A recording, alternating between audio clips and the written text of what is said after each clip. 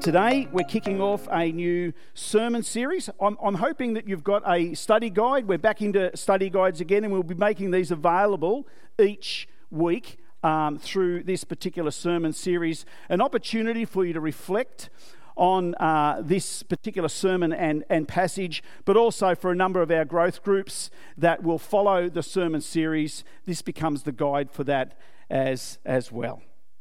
So here we are looking at 1 Samuel. How about we start at 1 Samuel 1? What a great place to start.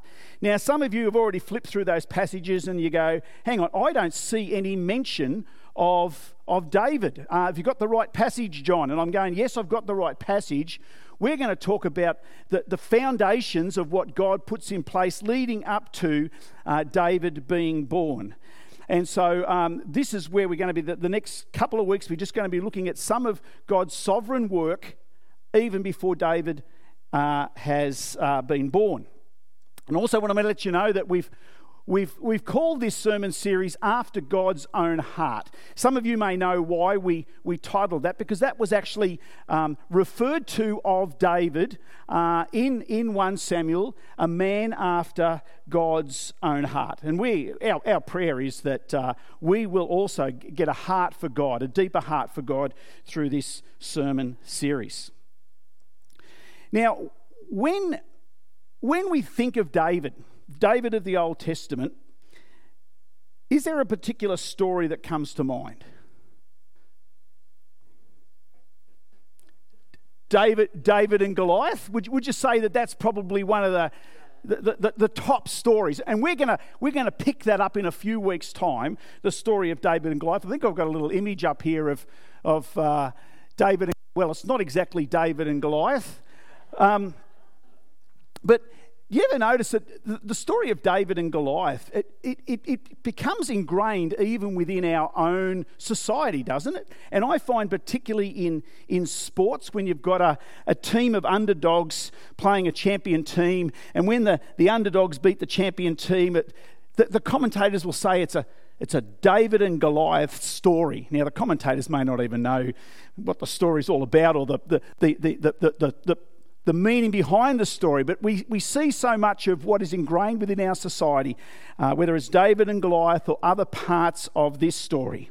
And so we're going to discover over the next 7 weeks who this David is, what God did in and through him, and how we can learn as we look at a man of God. So we're going to look up at a story in 1 Samuel chapter 1, verses 1 through to 20.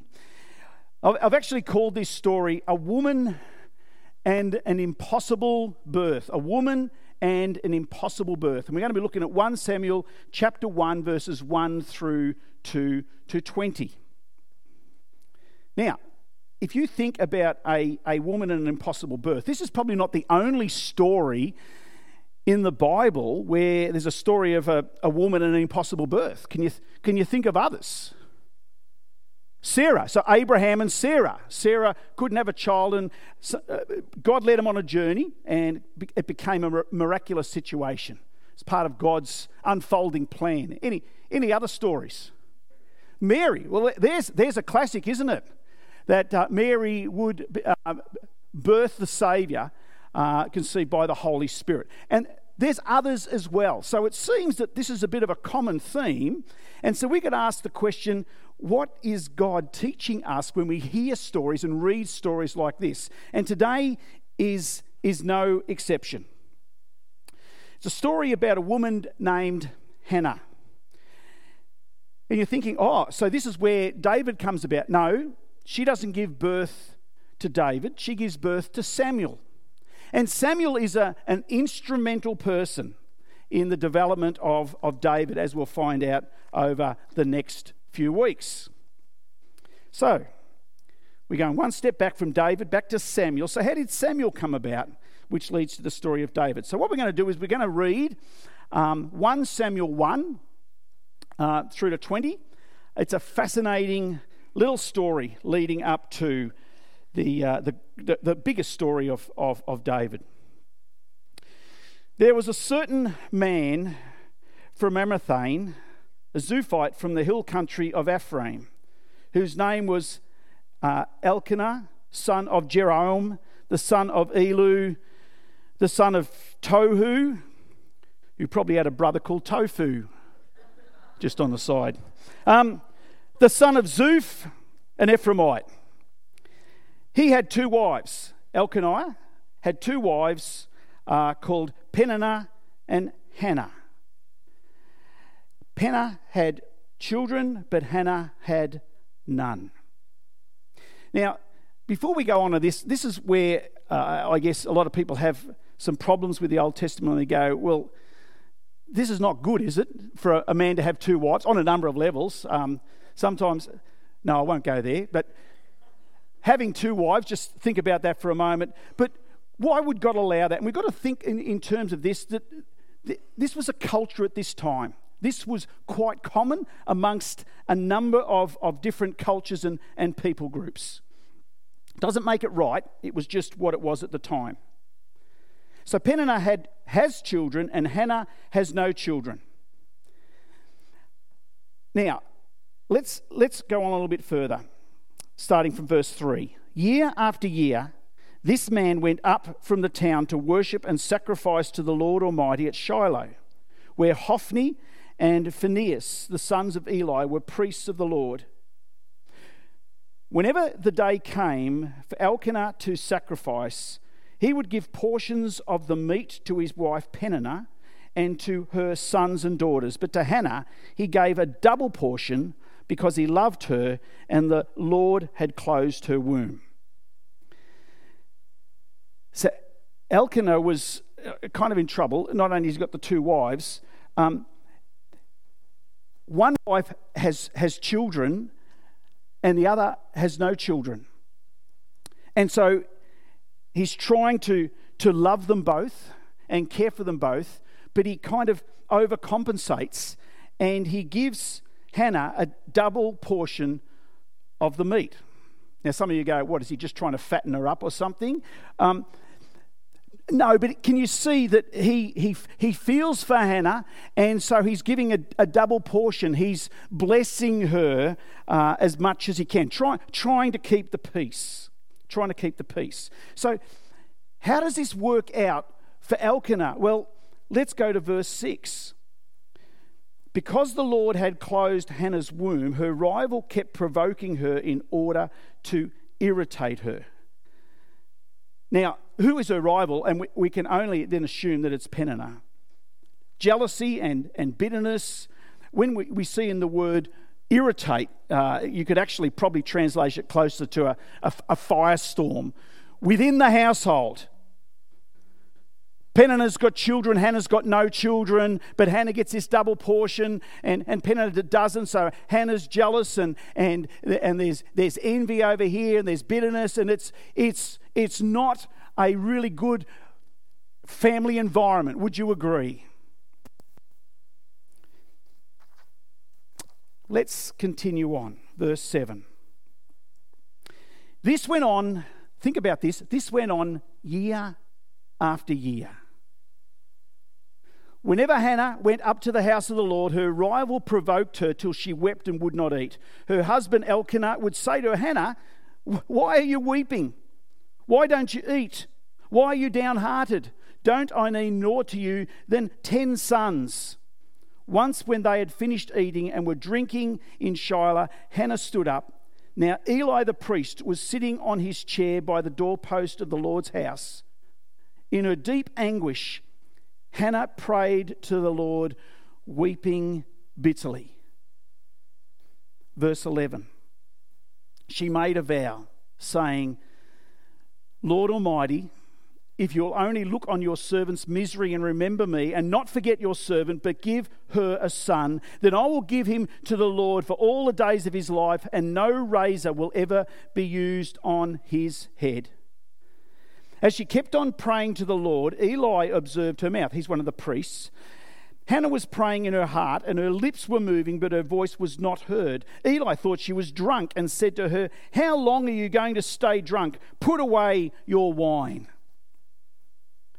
Not so, my lord, Hannah replied. I am a woman who is deeply troubled. I have not been drinking wine or beer. I was pouring out my soul to the Lord. Do not take your servant for a wicked woman. I have been praying here out of my great anguish and grief." Eli answered, "Go in peace, and may the God of Israel grant whatever you have asked of him." She said, "May your servant find favour in your eyes." Then she went her way and ate something, and her face was no longer downcast. Early the next morning they arose and worshipped before the Lord, and then went back to their home at Ramah. Elkanah made love to his wife Hannah, and the Lord remembered her. And in the course of time, Hannah became pregnant and gave birth to a son. She named him Samuel, saying, "Because I asked the Lord for him." Fascinating story in the lead up to the story of David. Now, Hannah, as you can see here, is in great pain. She can't have children, and that happens even today, that there are certain women who can't have children, and that can be quite grief-stricken. But in those days, there was absolutely no hope. There was a great sense of hopelessness for women who couldn't have children. Having many children in those days was deemed to be a blessing of prosperity. You look at that today, and it's almost like it's the opposite today. The more children you have, the less prosperous you'll be. Children cost you money, by the way, but back in those days, children worked for you. And children cared for you in your older age. And so being no aged care and no social security back in those days, children were deemed to be a blessing who would care for you in your old age. So having children, think about that, having children meant everything for women. As a matter of fact, an Old Testament scholar, Walter Brueggemann, said this in commentary on this. He said, "In any ancient culture, barrenness was a metaphor for hopelessness." Hopelessness. So this is Hannah's situation. Can you get the picture here? And think about that. This is year after year after year. Now, today there might be so much of a focus, and depending on who you're thinking about or whatever, there's not so much a focus on having children maybe, but we ascribe our value. Maybe not so much by the children we have to. What do we ascribe our value as? And I'm going to suggest just 4 things. I'm not going to spend too much time on it, but think about this. Would you think that for most people, it may not be the people sitting in this building right now, but for most people, they would be money, status, beauty and health would be 4 values that we would ascribe, our society would subscribe to say, if you've got those attributes, that you would be valued within society. And therefore, if you're missing one or more of those, that you could have a sense of being devalued, and either overtly or inadvertently you would be shunned by society. Now, as a church, we should be at the forefront of those who are missing those attributes. That's where the church should be. But you would all agree that for those without money, status, beauty and health can quite easily get discarded by society. So we too, like Hannah, can build our value dependent upon what we have or don't have. Now, let's go back to the story. What does Elkanah do to address the problem that Hannah doesn't have any children? And let's go back to verse 5. Think about this. He overcompensates. To Hannah he gave a double portion because he loved her and the Lord had closed her womb. Elkanah, between a rock and a hard place, he is seeking to show love, but this doesn't solve the problem. In verse 8, Elkanah said, "Why are you crying? You're well fed." I mean, he's really on a different frequency, isn't he? Doesn't quite, probably like a few husbands, don't quite get the core issue here. Why are you crying? Year after year, Hannah, depressed, And the passage brings us to a particular day. Now think about this. This would have happened dozens and dozens of times. This was before there was a temple, because you remember that sort of happened in David and then Solomon's time. So this was before the time of the temple. There were these local tabernacles. And they would go up to a local tabernacle, which is kind of like a church, to pray. Hannah prays on this particular day after years and years of torment, depression, and difficulty. And something changes. And so what I want to focus on today is what actually is it that changes on that particular day. And so what I want to do is focus particularly on verse 10 and 11 of 1 Samuel 1, where we read about Hannah's prayer. And I've got three things that I just want to focus in on Hannah's prayer. And the first one is this. Hannah prayed a prayer that was emotionally real. Emotionally real. Have a look at verse 10. In her deep anguish, Hannah prayed to the Lord, weeping bitterly. Weeping bitterly. It wasn't that she just had a down day. She felt her whole world had fallen apart. And bearing in mind, she was so overwhelmed with emotion she couldn't even form words. We read in there where the priest Eli is sort of come to the conclusion that she's drunk. She's that overcome with emotion. She can't even put words together. Now, has that ever happened to you? Has that ever happened to you where you've been in such a difficult state that you just don't know how to pray?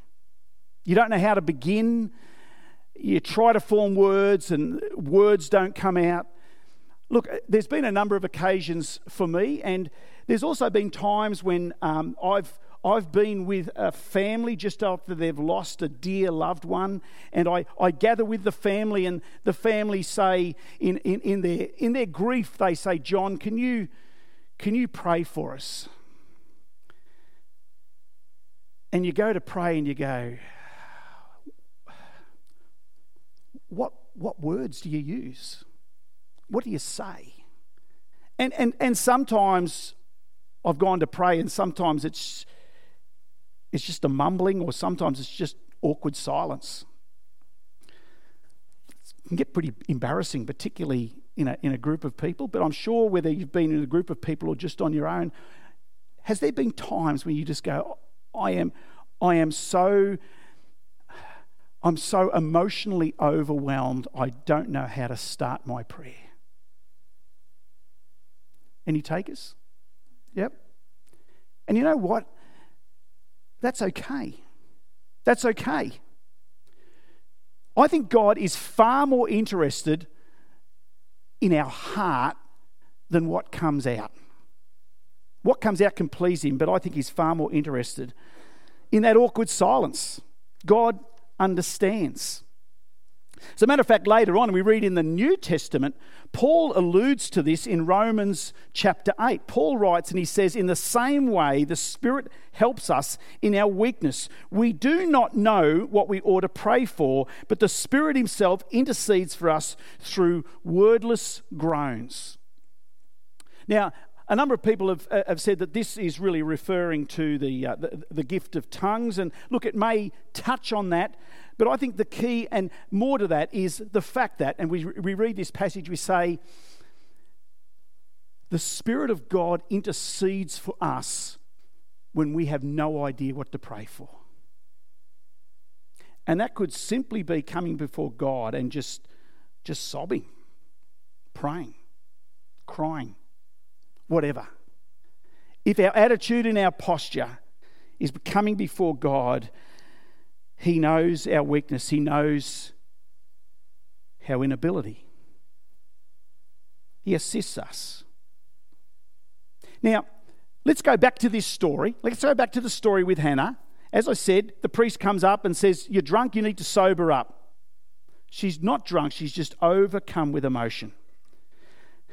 Now, think about this for a moment. It's the priest that's come up to Hannah and said, you better sober up. It probably says less about Hannah and more about the people who normally come up to the tabernacle to pray, doesn't it? People who come up and they sit or stand properly and they use proper prayers and they understandable words. That's probably more the indicator of the people who prayed in that particular tabernacle. It's not the case for Hannah. She's overcome with emotion. Now, how do we deal? How do we deal with emotion? Now, I just want to briefly say that there's probably 3 ways that we can deal with the emotions that well up inside of us. 3 briefly. The first one is we can hold in our emotions, can't we? We don't let anybody know what's going on. You know, how you doing, John? I'm fine. Act proper. Now, let me tell you, there's probably a time and a place to hold in our emotions. You know, if you bump into someone down at the shopping centre this afternoon and they ask how you're doing and you suddenly go blah like that in the middle of the shopping, it may or may not be the most appropriate time to let everything out. So there's a time to hold it in, but the problem is quite often I think some of us are really good at holding them in all the time. We bottle it up. But the trouble is, if we bottle it up and bottle it up and bottle it up, there's a point at which we become full of emotion, and it probably at the most inappropriate time, it all comes out. So I think we need to be able to handle our emotions in a proper way. The second way, if we don't going to hold onto our emotions, the other one is just to vent our emotions. I'm just going to let everybody know exactly how I'm feeling. Here comes John out of his way because I'm feeling really angry, really depressed, really frustrated. I don't care who's in my way. I'm just going to let everybody know. Now, that's not entirely appropriate either, is it? Once again, there's a time to vent or let that out. But there's sometimes we don't have any filter in all of that and we just let everybody know about everything that's going on. And the problem is, with venting, what happens when you vent a fire? You know? You start other fires, and sometimes if you're not careful about when you vent and everything like that, you can start other fires. Have you ever been in a situation like that? Let me suggest there's nothing wrong with holding in your emotions from time to time or venting from time to time. Let me offer a third one. How about pray our emotions? You know, there's someone who is a wonderful listener. There's someone who cares more than we could ever understand. Someone who's there ready for us at any time of the day. And we can come to him with all of our emotions. And this is what Hannah does. Hannah shows her emotions to God. God is big enough to shoulder that. We can't upset God's feelings. It's not like God's sitting up there in heaven and going, oh, those people at Lismore Baptist Church, they hurt my feelings. You know, they shared all of those sort of things. God's not like that. He invites us into that space. He's more, as I said before, he's more interested in our heart more than what comes out of our mouth. Do you reveal your heart to God? Do you find he's the safe place that you can go to and say, God, this is how I'm feeling. I don't know what to say. I don't know what words to use. Pray emotionally real prayer. So, that's the first thing I notice about Hannah's prayer. The second one is this. Prayer changes from Hannah-focused to God-focused. In this particular prayer, we see a shift. Up until this point, her biggest concern and her biggest desire is to have children because she feels worthless. She's aware that as she gets older, her identity tied up in having children. And so, understandably, her prayer is focused on Hannah. So in other words, I could imagine her prayer would have been, God, give me a child so I can feel worthwhile. You could imagine that, couldn't you? Otherwise, I'm hopeless. I've got no future. So, in other words, God, give me a child for me. Year after year, that would have probably been her prayer. Give me a child for me. Help me feel valued. Now that's okay, but you notice the source of the prayer is on me. I'm uncomfortable, I'm unhappy. Give me something to make me happy. But on this particular day, something shifts. And we read this in verse 11 where she said, she made a vow saying, Lord Almighty, if you'll only look after your servant's misery and remember me, okay? And not forget your servant, but give her a son, then I will give him to the Lord for all the days of his life, and no razor will ever be used on his head. What's going on here? Now, to be a priest in Israel, you needed to be from the tribe of Levi. That was the tribe where the priests come from. Now, does that mean that priests can't come from other tribes? Yes, they can. If a particular person is from another tribe, not from the tribe of Levi, and felt called to be a priesthood, they would take a Nazirite vow. And as part of that vow, it would be that you would never cut your hair. You would let your hair continue to grow as part of that Nazirite vow. We read this about the story of Samson, don't we? About taking a Nazirite vow, no razor would be set on his head. And we see the same thing happening here for Hannah. She is saying, in other words, by no razor would touch his head, is saying, I'm dedicating any child that you would give me to you. He will become your called person. He would become your priest. This is what is happening in Hannah's prayer. Can you see? Now, a lot of the time it takes a bit of digging around because culturally this is very different to the way we grow up. But what she's saying here is, it's no longer about me. Any child will be for you. Can you see how significant that is? It's not about my value, my worth. It's about dedicating to you. Something shifted. Shifted from being self-focused to God-focused. How do you pray? Think about what you are praying for at the moment. There could be struggles with physical health, could be family, relationships, future, ministry, finance. I'm not saying that we should never, ever pray prayers for ourselves. But if our primary motive is self, I think as part of this, God wants to move us from a focus on self to a focus on glorifying God. God desiring, God focused. A move from comfort and a sense of worth and identity to God's glory. I'm going to use another example from Paul that we find in 2 Corinthians chapter 12, verses 7 to 9. You'll probably be aware of this particular passage. It's one of my favourites because it shows the human side of Paul.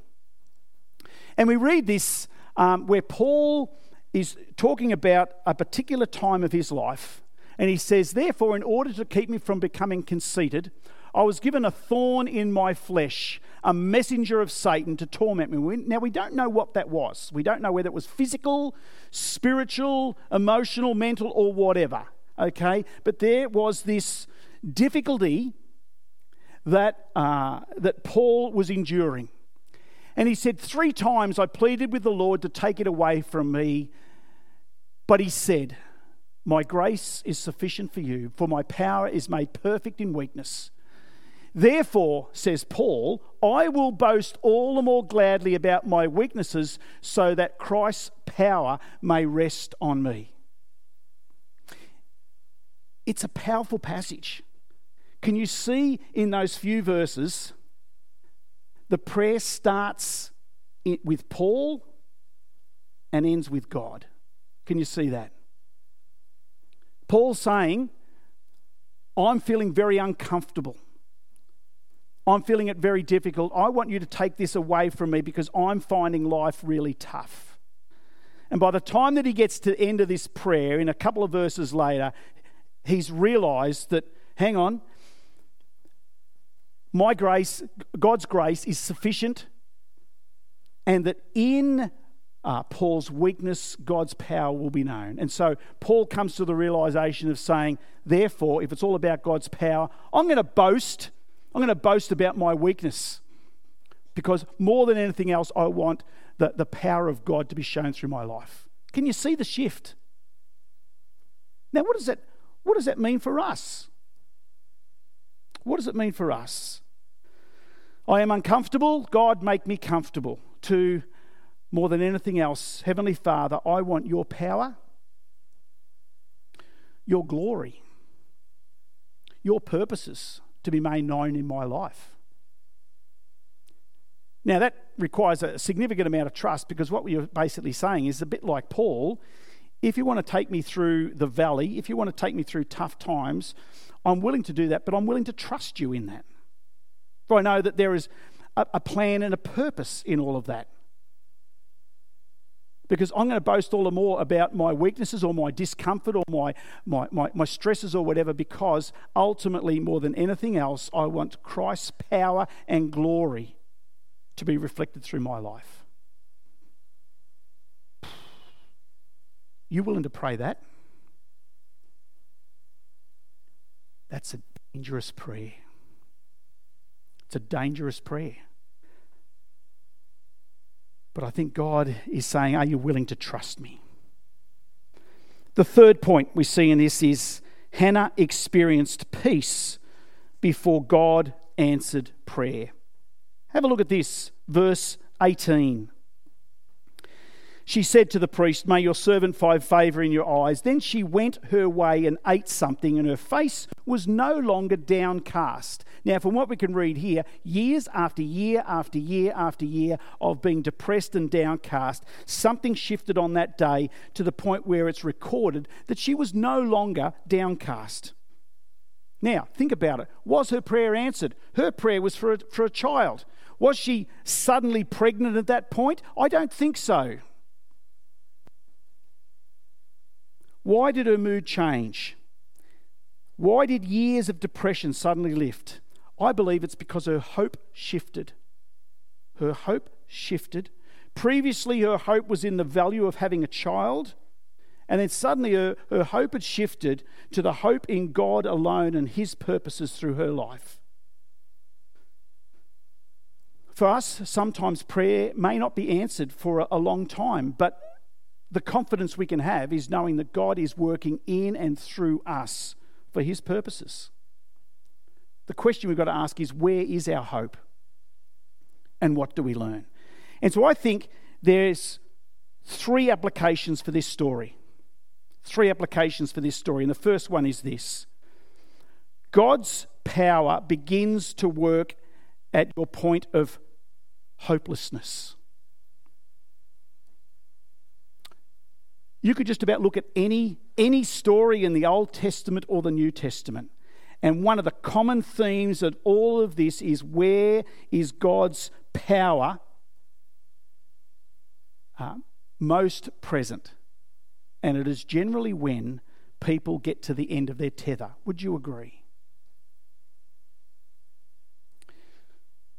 Do you feel hopeless? Maybe regarding your health, your relationships, your money, your future, or whatever. There are many stories in the Bible of hopelessness where God's power became known. I mean, really, even our salvation is based on that, isn't it? Really, when we become a child of God, it's only when we realise I don't have the capacity to save my own life. And at some point, early in life or later in life, we come to the point of realising I need to surrender my life because I am hopeless. I have no hope and no future outside of Christ. So I need to put my trust in Him. So therefore, God's power begins to work at your point of hopelessness. I need a saviour because I am hopeless. Does that make sense? And so many other times of our life, our hope needs to shift. Second point is this: God will use your suffering, but don't assume you can decipher how. If you're going through a difficult time and it appears that God's not answering your prayer, or it's just been going on and on and on, be confident to know that God will use your suffering, but you will quite possibly never know how. No matter what you're going through, you can't work it out, and you need to trust Him. Now think about this. Hannah at this moment, all she's really wanting is a child. She gets to the point where she says, I'm going to hand all of this over to God, and I'm going to put it in His hands, and I'm going to dedicate whatever may come out of this to Him. Out of that prayer, she becomes pregnant. A son, Samuel the priest, who would be instrumental in ushering in David, the greatest king of Israel, whose lineage would lead to the Messiah, Jesus Christ, Saviour of the world. Hannah. God used Hannah as part of all of that. Do you get where I'm going with all of that? Now, here's the other deal. We don't know when Hannah died, but I'm sure that Hannah, got pregnant, had a son, Samuel grew, and at some point Hannah died. She wouldn't have seen all of the other amazing things that God would have done in and through her dedication of this child to God, Samuel, and through that to David, through that certainly to the Messiah. She would have had no idea from the days that she lived. Does that make sense? So what is it that God is desiring to do in you that's not just going to solve the immediate problem that you're in right now, but what He's wanting to do in you is reveal His glory and His purposes that could outlive your life. Wow. We don't know. We certainly can't decipher that. And once again, we just need to trust. So for us in hopeless situations, God can bring an amazing outcome. Maybe in our lifetime, maybe not in our lifetime, maybe for generations. And here's my third point. Third point, hold on. Pretty simple one to finish with, isn't it? Just hold on. As you read Hannah's situation and you're overlaying your own life and you're going, wow, my life doesn't seem to be accounting for anything. Same with Hannah. I just need to trust. I want to develop in my prayer life a trust that it's not about me and it's about you, Lord God.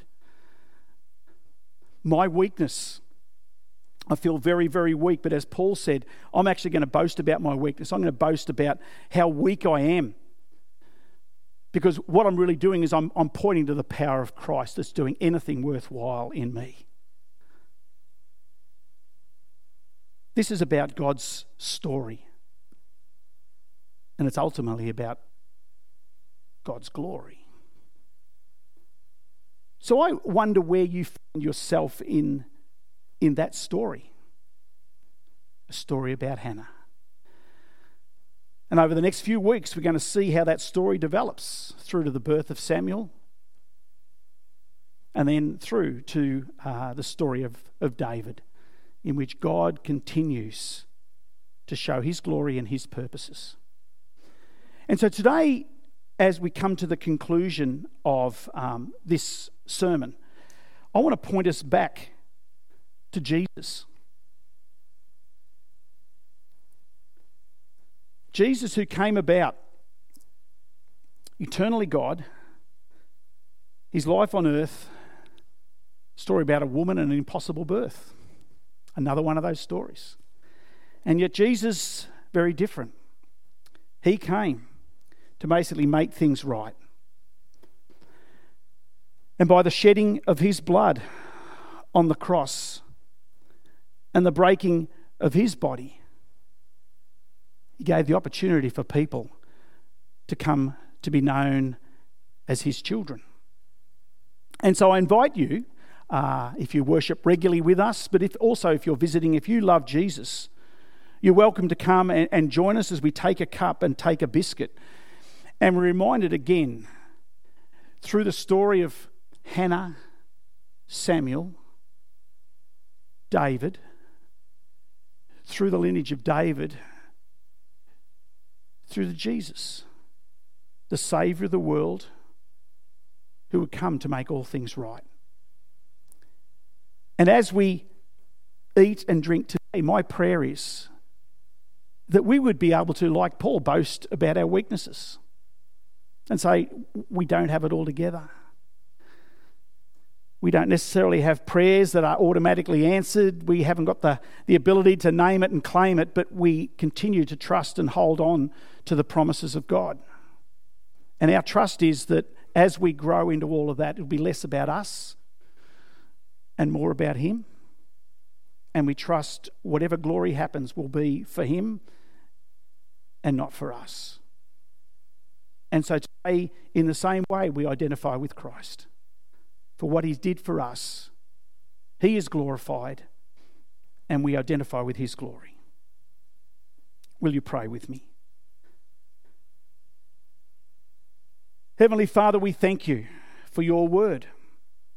We pray that by Your Spirit You will continue to speak life to us, that You would draw us